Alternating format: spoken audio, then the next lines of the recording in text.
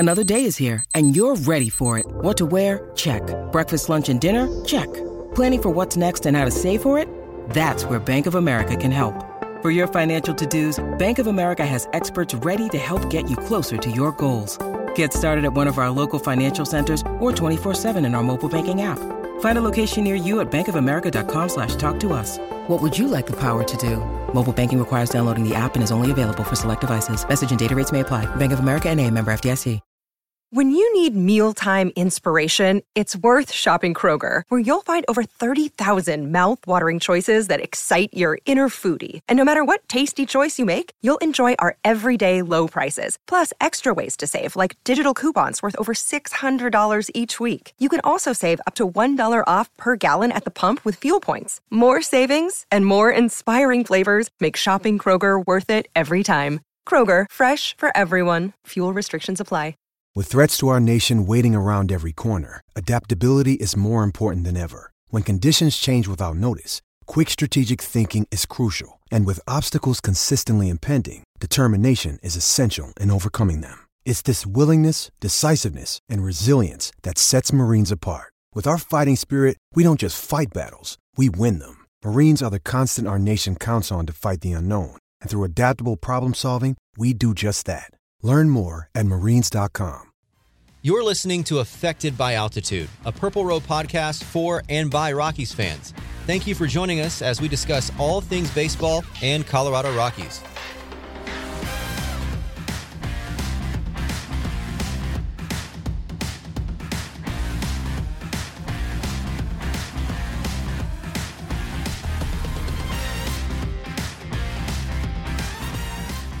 Hello and welcome to Affected by Altitude, a Purple Row podcast, part of the Rockies affiliate of SB Nation. I am your host, Skylar Timmons, and once again, I am joined by my wonderful cohorts here, Mac Wilcox.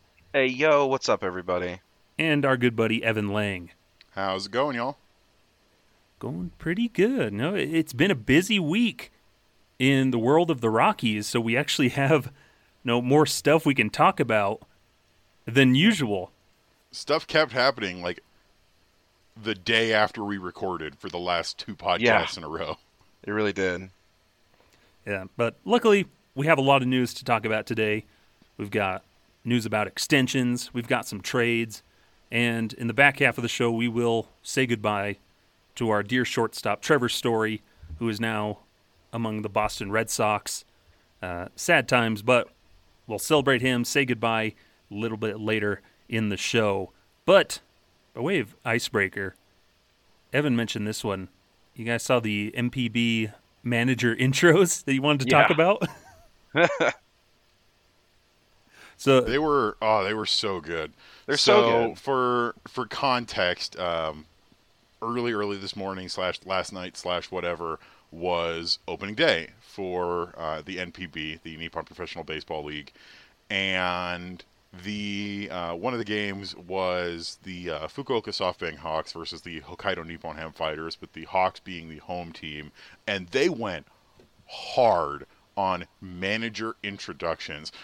Fujimoto Hiroshi, the manager for the SoftBank Hawks, came out on like an ornate plinth being covered by people in like feudal Japanese dress and like players watching him come in, and he's sitting there on the top of this thing like some sort of, shogun, as they carry him in, his arms crossed, looking all serious as they bring him out onto the field. And then the new manager of the Hokkaido Nippon Ham Fighters, Shinzo Tsuyoshi, goes by Big Boss, and the Fighters were the away team for this game, and he got like a neon light show where he came out of a glowing box wearing sunglasses with a smoke machine in it and a light up jersey that said Big Boss on the front. Dude, it's so sick. This is incredible for watching, and like the amount of fun that it was to watch these, and then you carry on with thinking of all the ways that in Major League Baseball they need to do better at marketing the sport and the players and the personalities. I want to see Buddy Black do a Shinsuke Nakamura. Bro, the Shinsuke Nakamura would be like top tier from somebody, man, with a live violin or whatever. Oh, yeah. man. And you grab that top rope and just throw yourself down. Brother, I'm telling you what, I just wrote an article recently about Rockies going to NPB because I love NPB. I think the Japanese baseball is so much fun to watch. Let's go Buffaloes, by the way. Shouts to the Oryx Buffaloes. Mac, our resident Oryx Buffaloes fan. Dude. I am on board with the Hokkaido Nippon Ham Fighters. Which is a good pick, too. But, like, yeah, man, Nippon professional baseball is such a party. Like, this is just an example of that, man. Like, Big Boss? Like, are you kidding me? Like, how cool is that? It's like he hate me from the old XFL days. You know what I'm saying? Yeah, man. Jerseys. It's so good. Like I love it. I'm so glad NPB is back. As we watch spring training kind of wrap up the last couple weeks before we get into the regular season for MLB, this is a cool little thing to kind of bridge the gap. And shoot, I'll probably even watch NPB during the regular season of MLB too, just because I think it's so much fun. Yeah, I definitely wish it was easier to watch the games, just because Colorado time they're on starting at like 1 a.m. Yep. And I have a job and things to do during the day. Mm-hmm. Yeah, man, check out Freddie Galvis hitting a grand slam on opening day, man. NPB's crazy. Skylar, you ever watch any NPB or KBO? No, not really. Now's as good a time as ever to get in. It's mostly like the accessibility thing of totally. I'm sleeping at night and hard to access. But of Rockies managers, just in their history, who do you think would have the best intro in that style? So we've got Don Baylor, Jim Leland, Buddy Bell, Clint Hurdle, Jim Tracy, Walt Weiss, and Bud Black. Somebody else if I'm forgetting them. Yeah. I think Don Baylor. I think Buddy would be the most likely to go along with it. That's a pretty good answer. Big Don Baylor was a pretty serious fella. So I'm not sure if he'd go there. We're like, whoa, what's this goofy nonsense you're wanting me to do?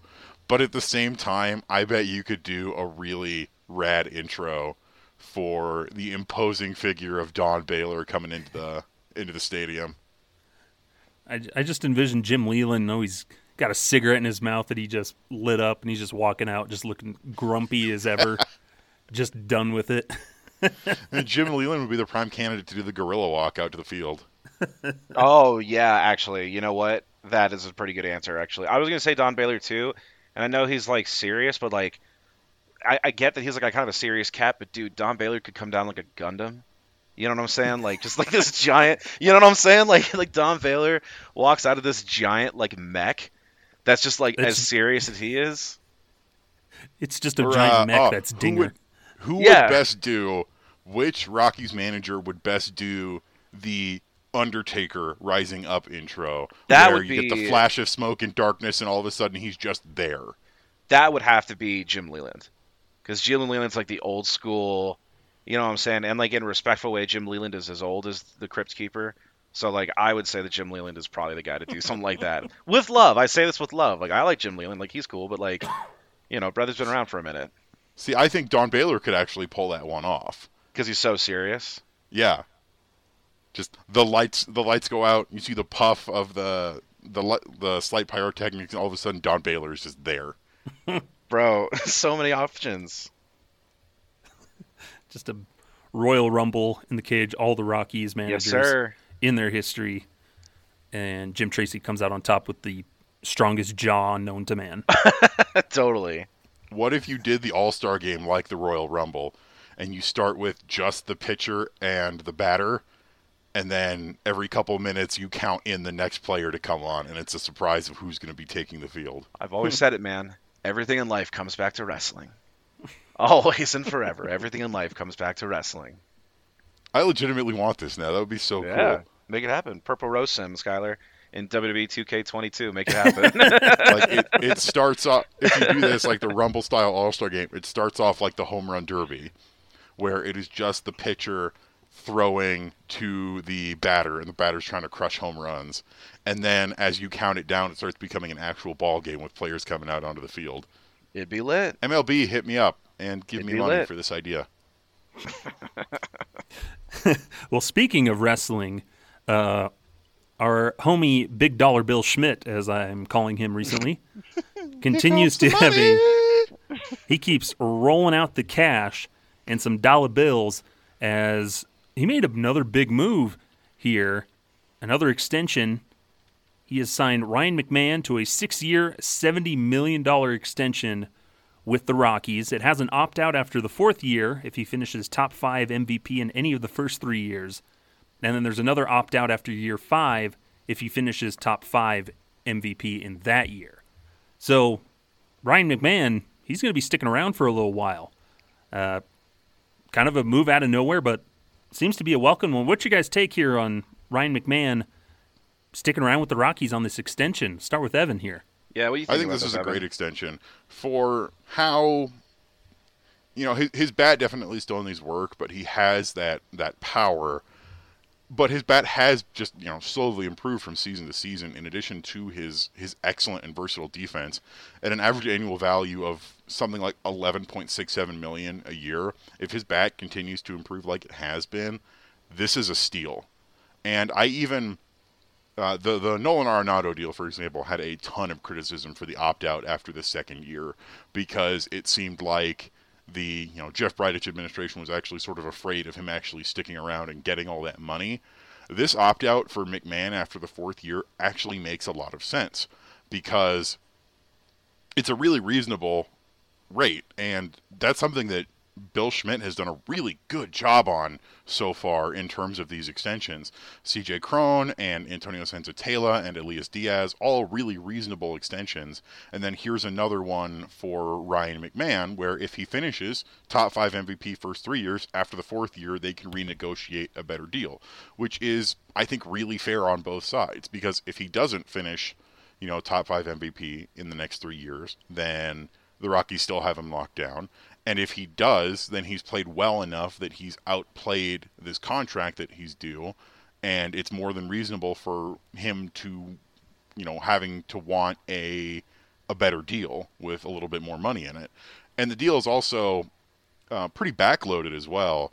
So the Rockies are getting him for very cheap for those first 4 years. 2022, $5 million, 23, $9 million, and then 24 and 25, both $12 million. And then the final 2 years, if he doesn't have that opt-out, are both 16. So this is a really, really solid contract extension. I'm really happy about this. I'm thrilled to have Ryan McMahon be sticking around with the team. He really has been blossoming into a very good baseball player. This takes him through, I think, his age 32 season. And I'm all about it. I think this is a great extension by Bill Schmidt. This is gonna be one of those ones where, I think we're gonna have an episode here where, me and Evan are gonna disagree on some things. If I may cut in, I don't necessarily love this extension, and I'll tell you why. I think Ryan McMahon is blossoming into a very, very solid big league, player. I think the Rockies right now sort of have a glut of infield prospects, and it kind of questions where does he really fit in? Because, we have Colton Welker, who looks like is more than likely to start the season on the big league bench. He's kind of, penciled in as, your third baseman of the future, right? So then, okay, so let's say Ryan McMahon shifts over to first base. Well, CJ Cron's there currently, and I know he's not, the long-term option. Michael Toglia is, though. And Michael Toglia has got to be sniffing the big league roster here in a season or two. Maybe he's a second baseman. Well, is that necessarily where he's best utilized? I know, he has done a good enough job at second base, but I'm not sure if you really figure him to be the second baseman of the future as much as Brendan Rodgers is supposed to be.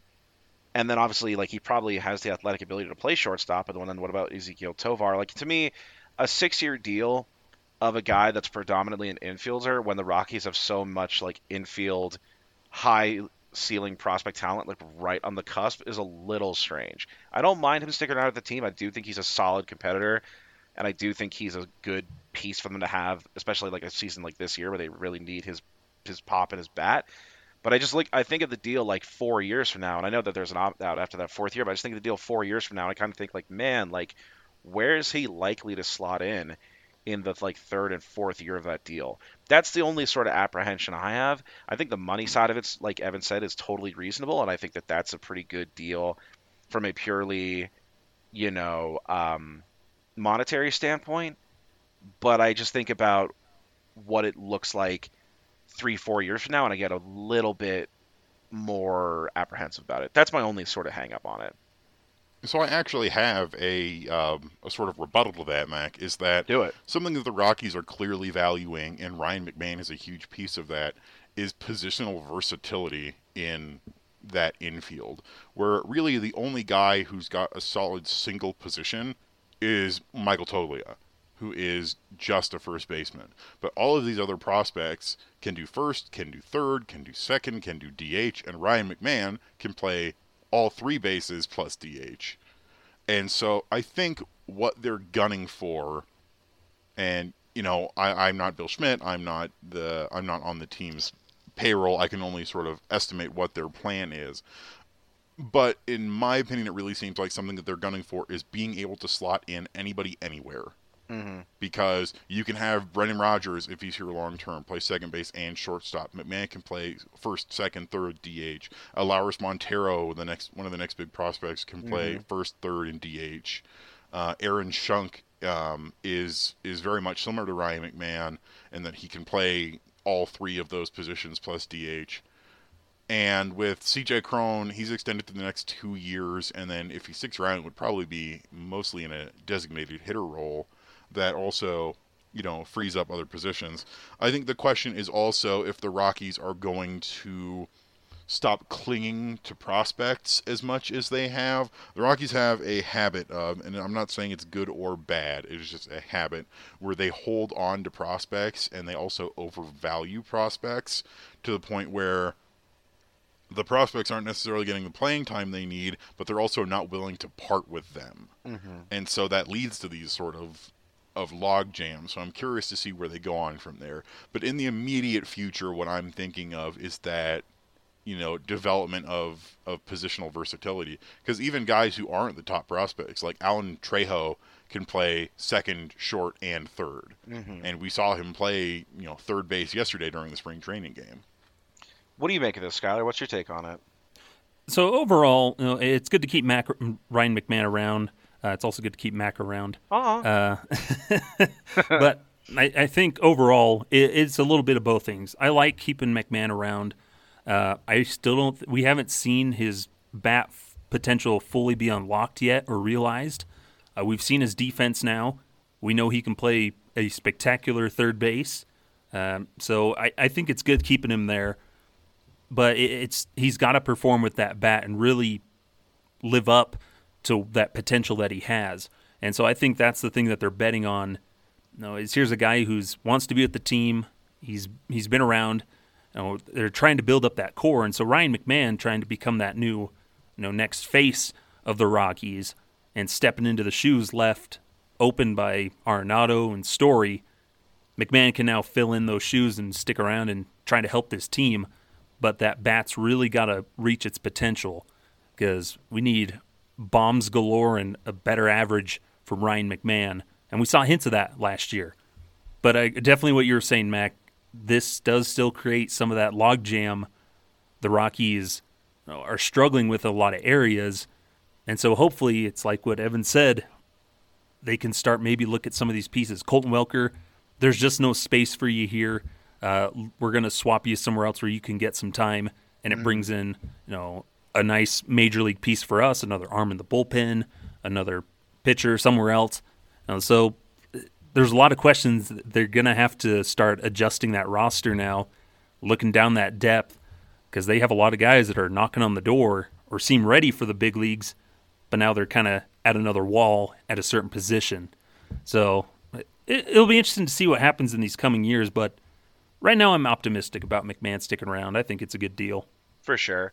The only thing I'll say, and I know we have much to get to, so I won't take too long of this. Last thing I'll say on this is that I think if Ryan McMahon can play at the level he did at the start of last season, because he had two completely different seasons last year. You know what I mean? Like those first few months, April, May, June, even parts of July, he was popping off. He looked like a sure all-star candidate, just missed out on starting at second base. He looked fantastic, but he really, really struggled the second half of the season.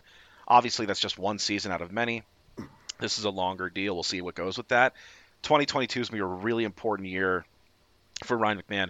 If he is able to take those steps forward that we believe he can, really lengthen that lineup, especially such heavy hitters like Blackmon and Chris Bryant and Randall Grichuk in front of him, that is going to go a huge, huge, huge way in making me feel a lot more confident about the potential next future years on this deal. So I'd love to see Ryan McMahon really take that next step forward and become that consistent, tough 5 or 6 hitter, even 4 hitter in their lineup for sure. Yeah, I mean, I don't think his second half really wasn't that bad. What we mainly saw for him was a decrease in slugging, because you compare his first half slugging percentage to his second half, it goes down from 474 to 416. But his batting average stayed about the same, and his on-base percentage actually went up from 316 to 349. And so I really think it is for him putting it all together, because in 2021, he was the second most valuable guy on the team by RWAR behind Trevor Story. So I think I'm a lot more optimistic about Ryan McMahon. I really think that if he continues to develop like he has, this contract's going to be a steal. For sure. I can dig that. And I think something that's going to help is the Rockies are trying to build a more power-oriented lineup, get some more pop in there, where you can provide protection throughout that lineup. And I think if everybody's kind of working a little bit better in that lineup, Ryan McMahon and Charlie Blackmon might see some of their results improve because they're getting better pitches because they got better protection in that lineup. And in another effort, like this segue, nice. In an effort for the Rockies to improve some of that power in the lineup, Bill Schmidt made a very rare trade for the Rockies. It doesn't feel like they've ever done anything that kind of like tries to improve the team in some way. But they've traded Raimel Tapia and minor leaguer Adrian Pinto to the Toronto Blue Jays for Randall Grichuk and cash considerations. And we know that those cash considerations, as reported by the AP, the Associated Press, is going to be roughly around half of Grichuk's salary that's due to him in these next 2 seasons. So he's owed about $9.3 million minus his signing bonus of $1 million. So they're going to be covering roughly half of that salary each year, which isn't too shabby. Mm-hmm. But so Tapia headed to the Blue Jays. We're getting Grichuk. Known slugger, plays the outfield. What was your initial reactions to this trade when the news broke? We'll start with Mac. Now, this is another one I think Evan and I are going to kind of disagree with just based on some of our prior conversations. I really like this trade. I think that Randall Grichuk is a gamer. He's a really tough player. He plays a really solid center field out there in Toronto. I don't know if center field's necessarily the spot for him at Coors, but I do think that Randall Grichuk is a solid bat, a solid right-handed bat specifically, which the Rockies have kind of been hurting for the last couple seasons. I know that people really love Raimel Tapia, and I do too. I've always appreciated his style of play and the excitement he brings to the Rockies lineup and to their outfield situation, but he, I think, has really sputtered, I'll say. Skylar threw some stats up for us here on the run sheet. He is a ground ball machine. He has a career slash line of 280, 325, 395. That's not terrible, right? That's not awful, but it's just not going to be what the Rockies really need at this point in their development. And in this new, I talk about it a lot, in this new identity of what the Rockies are. He's not a great outfielder defensively, is Tapia. And so I think now is the right time for a move like this. Randall Grichuk immediately slots in as maybe a 5-hitter or maybe a 2-hitter, depending on your interpretation of his bat. I think he is a really solid pickup for the Rockies. This is one of my favorite moves. I mean, if I said that Chris Bryant's my favorite move they made this offseason, I would say that this is immediately my second favorite move they made so far in this offseason. And, like you said earlier, man, big money Bill Schmidt. Say what you will about him, man. It might be a misguided effort, but he clearly thinks the Rockies can contend this year. Whether or not you think that this move is going to immediately make them, a playoff caliber team, or whether or not you even think that making any of these kinds of moves makes them a playoff caliber team, I really appreciate that Bill Schmidt certainly believes the Rockies can contend this year.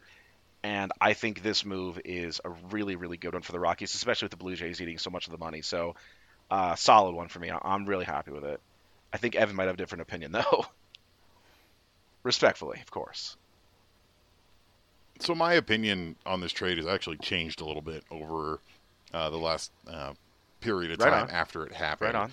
When it first happened, I was actually not particularly happy with the return. I don't view Grichuk as that good a defensive center fielder in 2021 who's worth -2 DRS, especially because he doesn't really have the same speed element that is kind of a necessity for patrolling the massive center field at Coors Field. Personally, I think he slots in more as a right fielder or corner outfielder, but I mean, he can play center field. He has played a decent amount of center field in his time. It's also that he's, about almost 3 years older than Tapia. He'll be turning 31 in a couple months here versus Tapia just turned 28.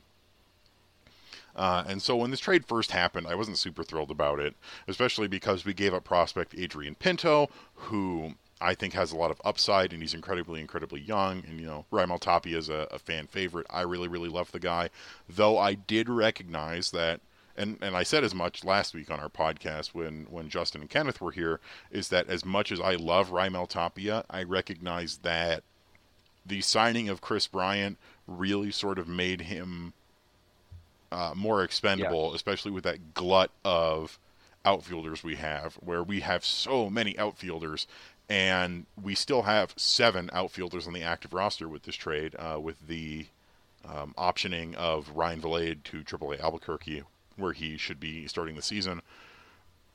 But as I've sat on it and I've thought about it, it's a pretty solid trade, especially with the money element, where Tapia is making about $4 million and Grichuk's making about $10 a year. But with how much money the Jays are kicking in for that makes it a lot more easy to stomach. In addition, it really is the difference in hitting styles. Grichuk is a power hitter through and through. He's hit over 20 home runs in every full season he's played since 2016. The one outlier being that he only hit 12 in 2020, which was that shortened season. And 12 in that season, still pretty good. He's not a huge for average or on-base guy, but his slugging percentage is consistently mid to high 400s or higher. He is that power threat, and a big difference in their game is the batted ball results. As you talked about, and I've discussed at length, I even wrote an article about this last year, is that Raimel Tapia's development into a ground ball hitter over the last couple of years, where he had a pretty reasonable ground ball rate for his first few seasons, but then when he became the starter in 2019, his ground ball rate went over and stayed over 50% for the next 3 seasons. 51.7 in 19, 55.7 in 20, and then a really highest in the league 67.4% in 2021. And I always said that he could be a great player if he didn't drive every single ball into the dirt. But that's just what he's done. And you look at Randal Grichuk's batted ball results, and he has only gone above 40% twice in his entire career. And that was in 2016 when he was with the St. Louis Cardinals, 40.8, and 2020 with the Blue Jays at 42.6. And that is a big step down in ground ball percentage compared to a guy like Tapia, where Grichuk immediately can slot in as a power threat in this lineup in really any of the outfield positions, because he can play all 3 and he can DH. And overall, I think it's going to end up working out pretty well for us. I'm going to miss Raimel Tapia. I love him dearly. A fan favorite here in Colorado, and I wish him nothing but the best in Toronto. I think the Jays are really getting something special in him. But at the same time, as like I said last week, it was, time for the Rockies to maybe move on from him. And he had probably the most trade value of any of those other outfielders that we've got on the roster, and I think we got a fairly solid return for him. Real quick, Evan, I'm going to hijack this from you, Skylar, 2 seconds. Real quick, impromptu, 3 true outcomes. Home run, walk, strikeout. Evan, just give me the 3 true outcomes. Was this a home run, a walk, or a strikeout? I'll call it a walk. Skyler, 3 true outcomes, and tell me why. I'm going to call this a home run. Dig it. Mostly because Grichuk hits home runs. Hey. And no, I think the biggest thing is that's something that we've talked about before, and that we knew the Rockies aren't, for a team that plays at Coors Field, a franchise that historically has hit bombs, has been a powerful lineup. They've lost that over these past couple of years, and after losing Trevor Story, now when we've lost Nolan Arenado in past years, home runs totals were down. And so I like adding Grichuk because it adds a guy that go up there and you can expect a home run, a 3 true outcome type of guy. Whereas throughout that lineup, we're getting some more diversity in that lineup in a different way that can be beneficial in today's game of baseball, where balls in the air are rewarded, balls hit into the ground are going to get punished.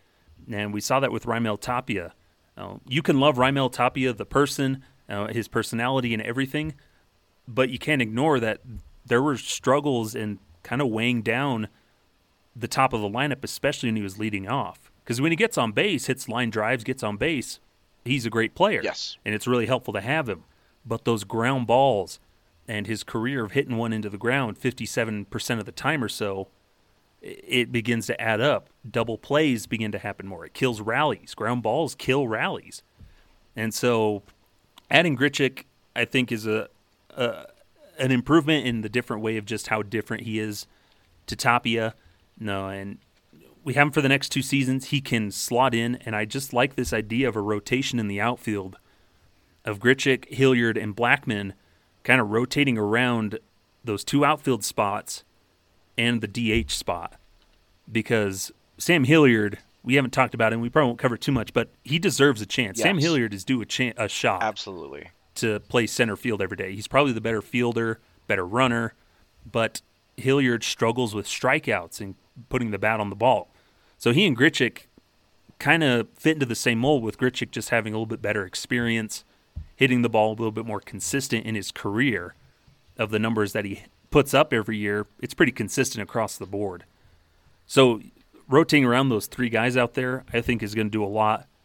And just helping this lineup get some more pop to back up the pitchers and take a little bit less pressure, take a little bit of pressure off of them so they can perform, win some ball games. But I'm excited to see what Grichuk does. The only problem is he's right-handed, and Mac and I talked about this before.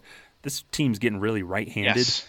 So can I just say, as another and I know we got to take an ad break here, but just real quick, I know this is a tough one, but I really would prefer Charlie Blackmon move into the DH spot, especially after this move.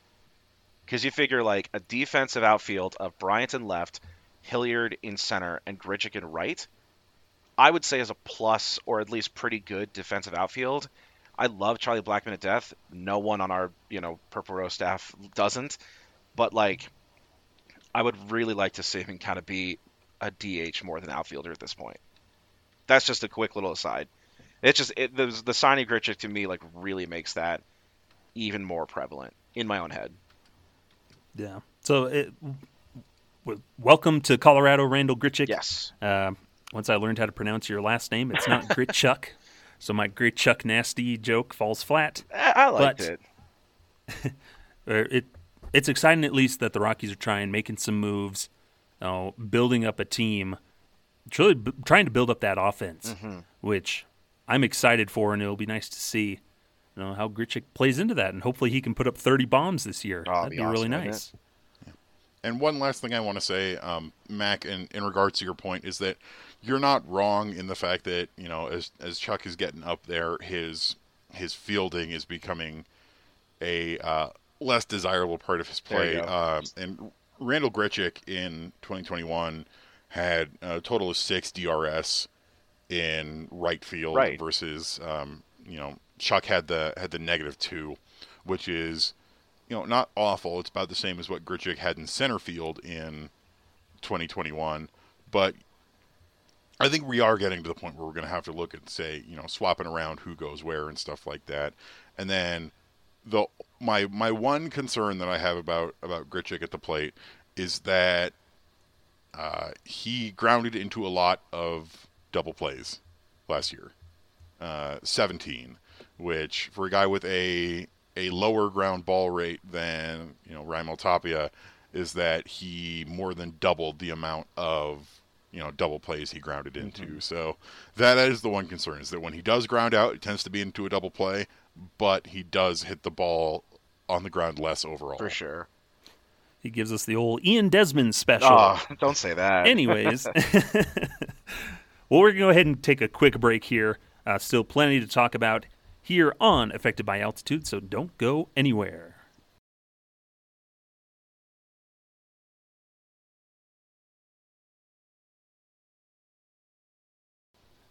And welcome back here to Affected by Altitude.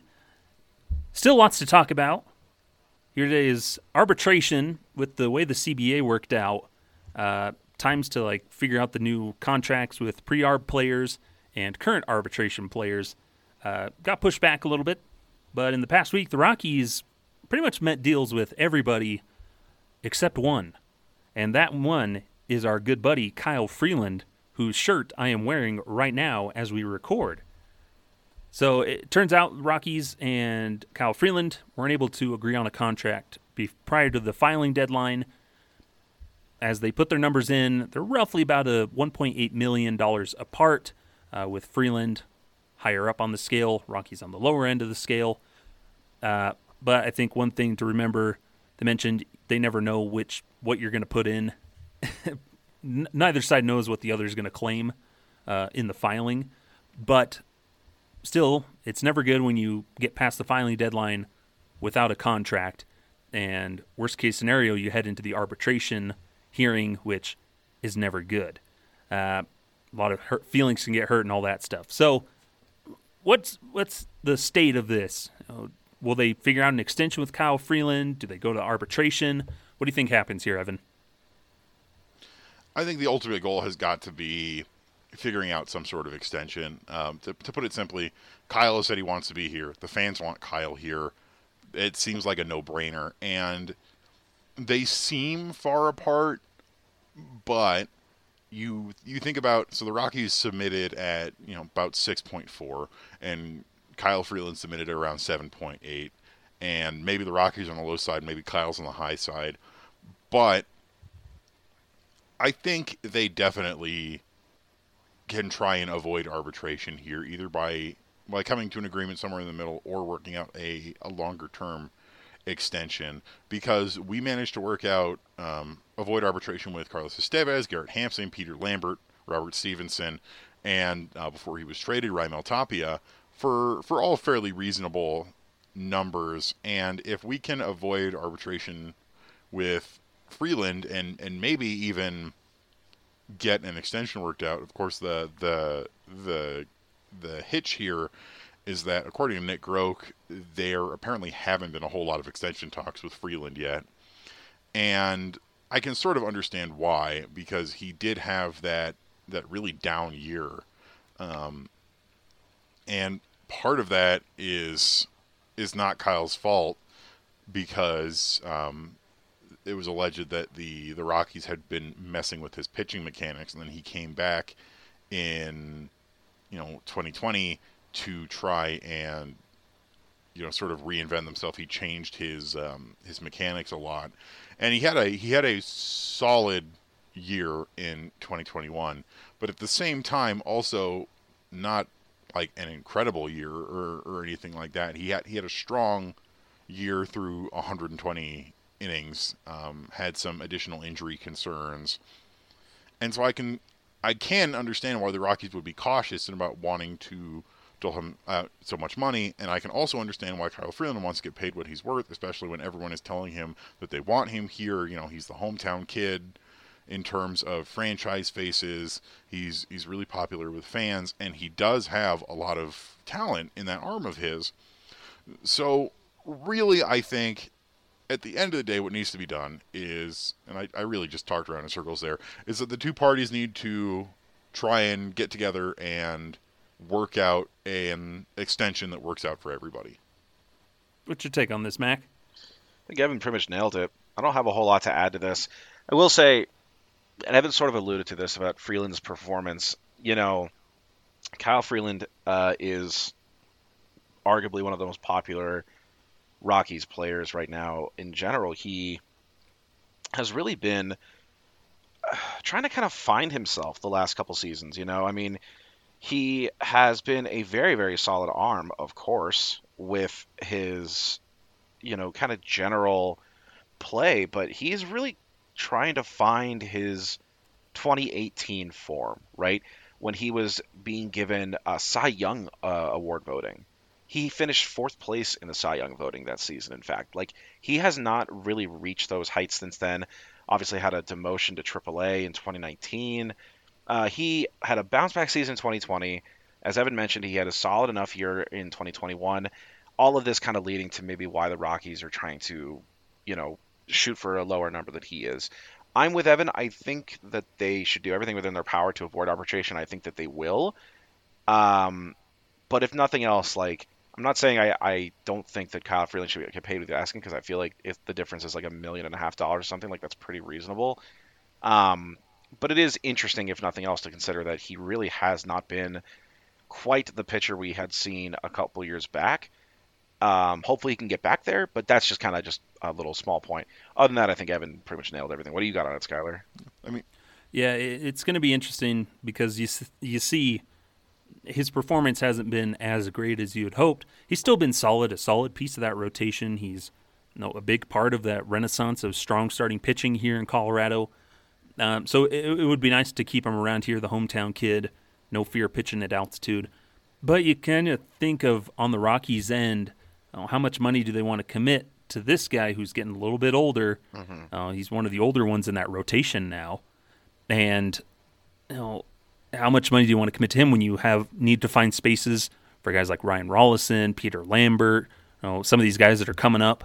So who knows? I do hope they don't go to arbitration, because then that's just almost feels like a surefire thing of Kyle Freeland's not going to stay in Colorado and whatnot. But the Rockies, generally in their history, haven't done many arbitration cases. Last one was Tony Walters a couple seasons ago. Before that, it was back in 2015 with Willeen Rosario. And only one player has won their arbitration case against the Rockies in their history. So generally they don't like to go to it. So hopefully they can avoid that and keep that trend going. What's really funny is that, like you allude to, he's the oldest guy in the rotation, and he's only 28. How weird is that? He's about to turn 29, so he's about the same age, as John Gray was last year. But I think what we really want to do is avoid another John Gray situation. But it really is interesting how they are similar in, like, never really reaching that full extent of their potential, and both having some injury concerns. Because Mackey brought up him trying to find his 2018 form. I'd argue he's still trying to find his 2017 form. Where in 2017, his rookie year, he started 28 games, 156 innings, had an ERA of 4.10, finished 7th in Rookie of the Year voting, and then he had his 4th place Cy Young 2018, where 202 innings, 33 starts, and then 2019 and 2021, he only started 22 and 23 games respectively. Like, his innings took a huge dip, and part of that's the injuries and his struggles in 2019. And then, he had that really down year 2019 where his ERA was 6.73. Right. And, FIP of 5.99, his WHIP almost 1.6. He really did have a hard time. And he's definitely bounced back from that, but we're still not seeing him reach that full potential of what we know and what we've seen him be capable of. Mm-hmm.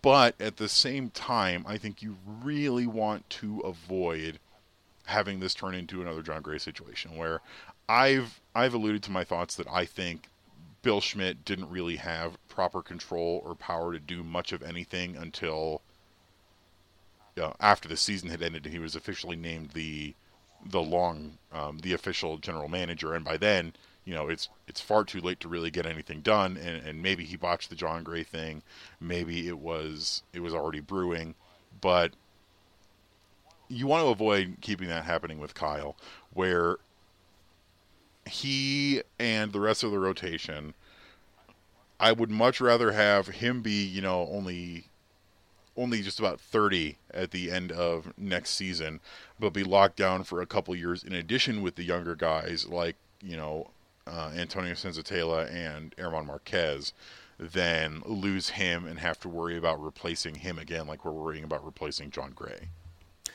So I think you hit it right on the head. I think the biggest thing is avoiding another situation where the Rockies have inadvertently or purposefully sullied the relationship, poisoned the well, make it where somebody doesn't want to stay around here, even though he initially wanted to, and not find greener pastures somewhere else.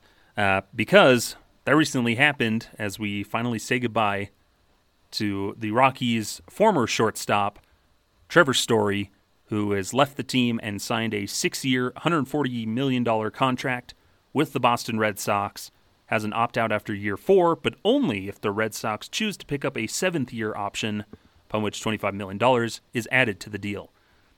He will play second base for the Red Sox this season, because they already have a shortstop in Xander Bogaerts, but it gives the Red Sox some insurance if Bogaerts opts out after this season. But Trevor Story, Boston Red Sox. How many times have you cried since this deal came out? Evan, go ahead and take this one first, man. This one hurts. Yeah, it does. I've understood since the end of last year that he probably was not coming back. As I've said repeatedly, I think the well was just too thoroughly poisoned by the previous administration, by Jeff Bridich, by Dick Monfort, that no matter what we did, he wasn't going to come back. And that was made pretty clear with the fact that, the Rockies did reach out at least one last time. They reached out several times over the offseason. They are willing to pay more than what the Boston Red Sox are paying Story, and they would have kept him at his preferred position of shortstop.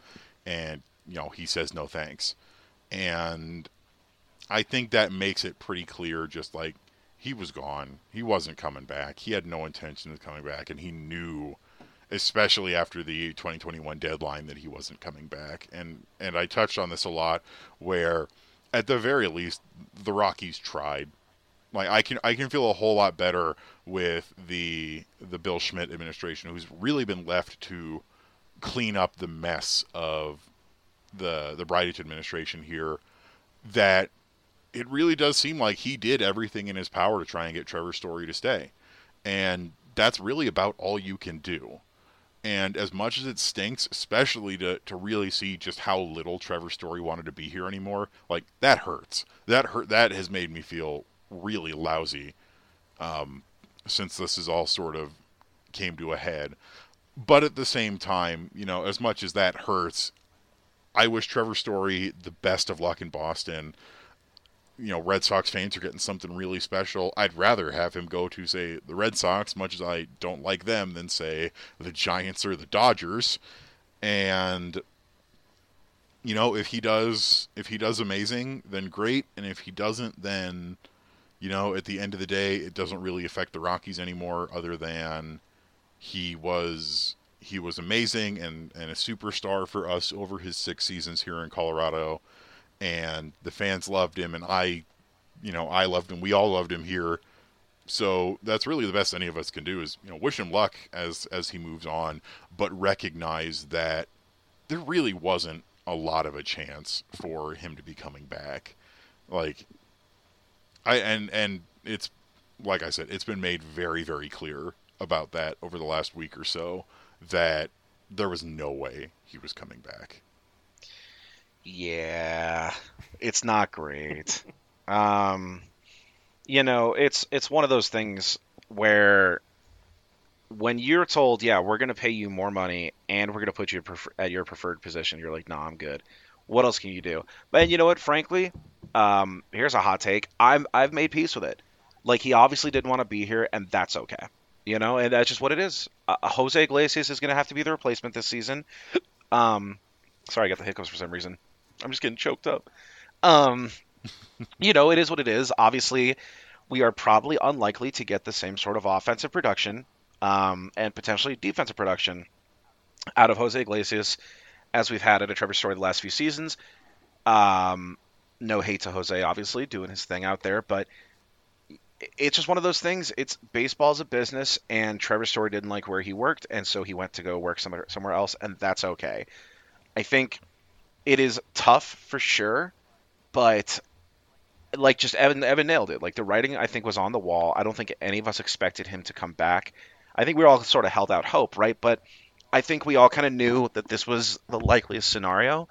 Maybe not necessarily Boston. I kind of personally saw him maybe going to a team like the Cubs or the Yankees, but Boston, is a team that is likely to compete in the playoffs this season, and that's what he wanted to do, and so he'll do whatever it takes, which includes a pay cut and a position change to land with that team. So such is life. I don't have a lot else to add. I think Evan pretty much nailed it. And I think the most frustrating thing in all of this was that Trevor Story should have been traded at the deadline, but like we mentioned, the decision-making, not having a permanent GM, just kind of a committee that was reluctant to trade away their second star player after losing Arenado prior to the season, is just a recipe for disaster. And good on Trevor. He wants to go win. I don't fault him for that. Feels he has better chances somewhere else. We'll take Chris Bryant. We'll take Randall Grichuk. We'll move on and keep going. Definitely. But I think at least this relationship doesn't feel as sour as some of the other stuff. Is that he left under his own will. We tried. He made his decision. That's okay. Mm-hmm. And I don't think anybody's going to fault Trevor Story for that. Real quick here, before we ask some of your quick favorite memories, I just wanted to give a rundown of his time here in Colorado. He played in 745 games, had a career slash line of 272, 340, 523 in Colorado with a 112 OPS plus. He had a 26.7 RWAR in Colorado. Had over 760 hits, scored over 460 runs, 180 doubles, 27 triples, 158 home runs, 450 RBIs, 100 stolen bases even, which that one was pretty cool. There's a two-time All-Star, two-time Silver Slugger. He's the fastest shortstop in Major League history to hit career 100 home runs. Did it in 448 games. That's quicker than Alex Rodriguez, also steroid-free. He holds the record for most home runs in the team's first 6 games. He had 7 in 2016 in his explosive debut. Also a lot of other accolades. I think there was a record for home runs as a rookie in a month that season as well in his rookie year. Just overall fantastic metrics. I didn't get his defense stuff here. Plenty of DRS, plenty of awesome plays. He was a star here in Colorado in his short time here. But what are your guys' favorite Story memories? Trevor Story memories. We also have an article here on Purple Row where our whole staff goes over some memories. But what are your guys' memories, whether that's already in that article or something else? Start with Mac. Yeah, I think a lot of them are going to have to kind of be synonymous with his bat. You mentioned all the great accolades when it comes to hitting home runs, and obviously there's some to come into mind. But for me, actually, it's the defense. I really love the way that he plays shortstop. Trevor Story has a plus arm. As you mentioned, he's very fast. He's got a really good mind for the game on the defensive end. So I just really like the way he played defense. The Rockies have had sort of a rotating door of shortstops since Troy Tulowitzki departed to Blue Jays. And Trevor Story was the first one to kind of come in and really lock it down and really understand how shortstop should be played. So I don't really have like a for sure like favorite necessarily play from him. But for me, it was just I really loved the way he played shortstop, especially back when we had the Coors Shield, right? The Arenado, Story, LeMahieu, and then Morneau / Mark Reynolds first base situation. That defensive quartet was untouchable, and he was obviously a key part of that. So I think that, for me, is just the thing I look back on the most, is just the really solid defensive plays he made consistently at the shortstop position. How about you, Evan? I definitely agree. The Rockies fans have been really spoiled in terms of excellent infield defense. Boy, ain't that true. And now that we're getting to the years where that's not as much of a thing with Arenado gone, LeMahieu gone, and now Story gone. It's going to be really weird. But we got really lucky in that, less than a year after Troy Tulowitzki left, Story broke out onto the scene and ended up just really becoming something special. And I admit, I was not an immediate believer in Trevor Story. I thought his rookie season was going to be a flash in the pan. Then in 2017, when he had his sort of sophomore slump, I was the exact kind of idiot who was saying, "Oh, this isn't going to work out. We should be seeing what else we've got. We should let Pat Valaika get starts at short." And I am, as I said in the article in Purple Row, I am incredibly happy to have been very, very dumb and very, very wrong, because Trevor blossomed. He became a superstar on a Rockies team that already had a couple superstars, and became, in my opinion, one of the best shortstops in the league. And that really great combination of flashy defense and flashy hitting. And I still, my favorite's always going to be that 505-foot home run. I don't care what the official metrics said. It was 505 feet. It was amazing. How about you, Skyler? No, it's all kind of that thing. I was serving a church mission in 2016, so I really didn't know anything about Trevor Story because I wasn't watching baseball. I was walking around the streets of Oregon doing stuff. So it wasn't until 2017 I saw oh, who's this shortstop the Rockies have now? Because I knew they traded away Tulowitzki. I knew they had Jose Reyes for a little bit. And then when I got home at the end of 2016, right before the season started in 2017, it was just fun kind of seeing I hear this guy is good. I heard about his fun rookie season, and then he got injured, which was unfortunate. But I think right along those same things, I think it was just the premier slugging and defensive things that really put everything together for him. I think one of my favorite plays that, I think it just happened last season too, where they're in the shift, he dives, knocks the ball down, and he's front on his stomach with the glove in his hand, just flips it over to Brendan Rodgers, who then throws it to first to get the out. That's just, who makes that kind of play? Who has the wherewithal to think, I've knocked down this ball, I can't pop up and throw it, I'm just going to flip it to the guy right next to me to throw it to first. It's plays like those that were really spoiling his jump catch to save German Marquez's no-hitter at the time at Coors Field last season against the Pirates. Probably one of the best plays he's ever made, where he basically unlocked Super Mario double jump to grab that ball out of the air. But I'm also right there with Evan. That 3-homer game against the Giants, one of the best hitting displays at Coors Field that's happened in a long time.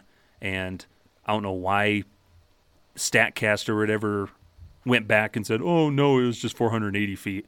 No, that thing was a bomb, and I don't know how they could pull it back 30 feet from where it landed. But overall, I think that's what we're going to miss most is just those giant home runs with a bat flip, and those incredibly athletic plays up the middle to steal a hit, spin, throw to first to get the out. Memories. Memories. Leave the memories alone. We gotta start singing a cappella of memory songs. But they have to be off so we don't get hit with copyright. Definitely. Only about 5 seconds. But I think overall, like you guys are talking about, I think we've all accepted he was never going to come back. It doesn't hurt any less to see him move on to a different team, especially the Red Sox of all people. But at least he has a chance to win now. And as Rockies fans, I think that's something we can sympathize with for some of our big players is whatever problems the franchise has, a lot of the times it results in them not getting to the playoffs, getting to the postseason. And those guys want those experiences. So I'm never going to fault them for moving on to a team that's going to give them that opportunity, unless they go to the Dodgers, which a lot of former Rockies are doing right now. But yeah, that's for another episode. Yeah. But any final words here about Trevor Story from you guys? No, just appreciate his time here. I think they'll always have some of the more iconic moments in recent Rockies history. Appreciate him for the time he was here. Wish him the best of luck in Boston. Now let's get into the future of Colorado baseball. Exactly. Story time may be drawing to a close here in Denver, but that doesn't mean you can't appreciate the book after you finish reading it. Oh, nice quote. How long until Put that on a How long t-shirt. until they hand out number 27 again? Ooh. It's tough. At least because 3 years. Right? They At gave least 3 seasons? they gave DJ's number the very next season and never really took that out of rotation. But Tulowitzki's took like 2 years to come back, and the first guy to have it was Alexi Amarista. Mm-hmm. So it's really tricky because the Rockies don't really take numbers out of rotation or anything like that often. Like they still haven't reissued number 5 since Cargo left. But you got to ask if/when they'll reissue those numbers. Probably not this year. I didn't realize 9 came the year after DJ left. That's crazy. Yeah, Daniel Murphy had it. Of course. Of course. Yeah, okay. Let's finish this show before we get on So that. But now it's Connor Joe, and Connor Joe is great. So We do love Connor Joe here. whose number gets reissued first, 28 or 27? Oh, 27. yeah, I'd say 27 as For well. sure. Yeah, that's kind of where I'm at. Yeah, totally. They should retire number 5 already, though. They should. That is also true. Anyways. They need to do a dual retirement like the Broncos did with 18, where it was Frank Tripica and then it's also Peyton Manning. Yes. And just, when they put it up, just have it split with have one half be purple and have one half be white pinstripes, and then it can be both, Cargo and Holiday. Yes. That'd be pretty Especially cool. since they were traded for each other, so it just works out. It'd be nice perfect. efficiently. The synergy is there. And Cargo still very much, likes to do stuff with the team. He's been at spring training this year. He has. So Oh, that's so fun wholesome. things to think about. But that's going to do it here for this edition of Affected by Altitude. Thank you so much for joining us. Evan, where can the folks find you?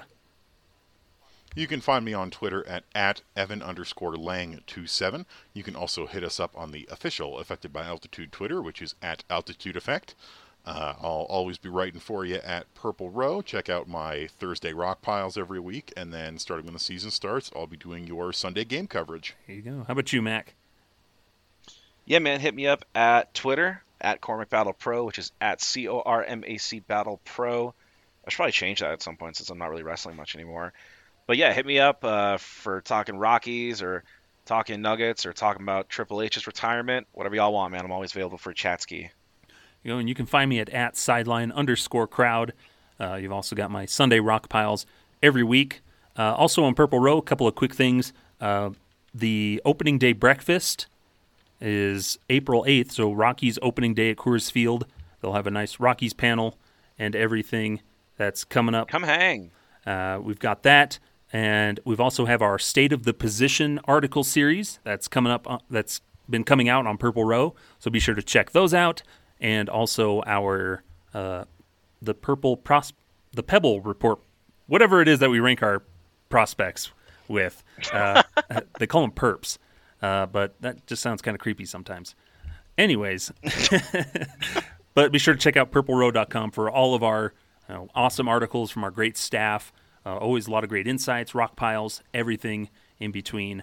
Lots of stuff, lots of content coming out, not just rock piles. So be sure to stay tuned. And let me just say one more thing about the opening day breakfast. That is at 8 o'clock a.m. at the Wynkoop Brewing Company. You can find more information at Purple Row. The page is currently sticky to our front page.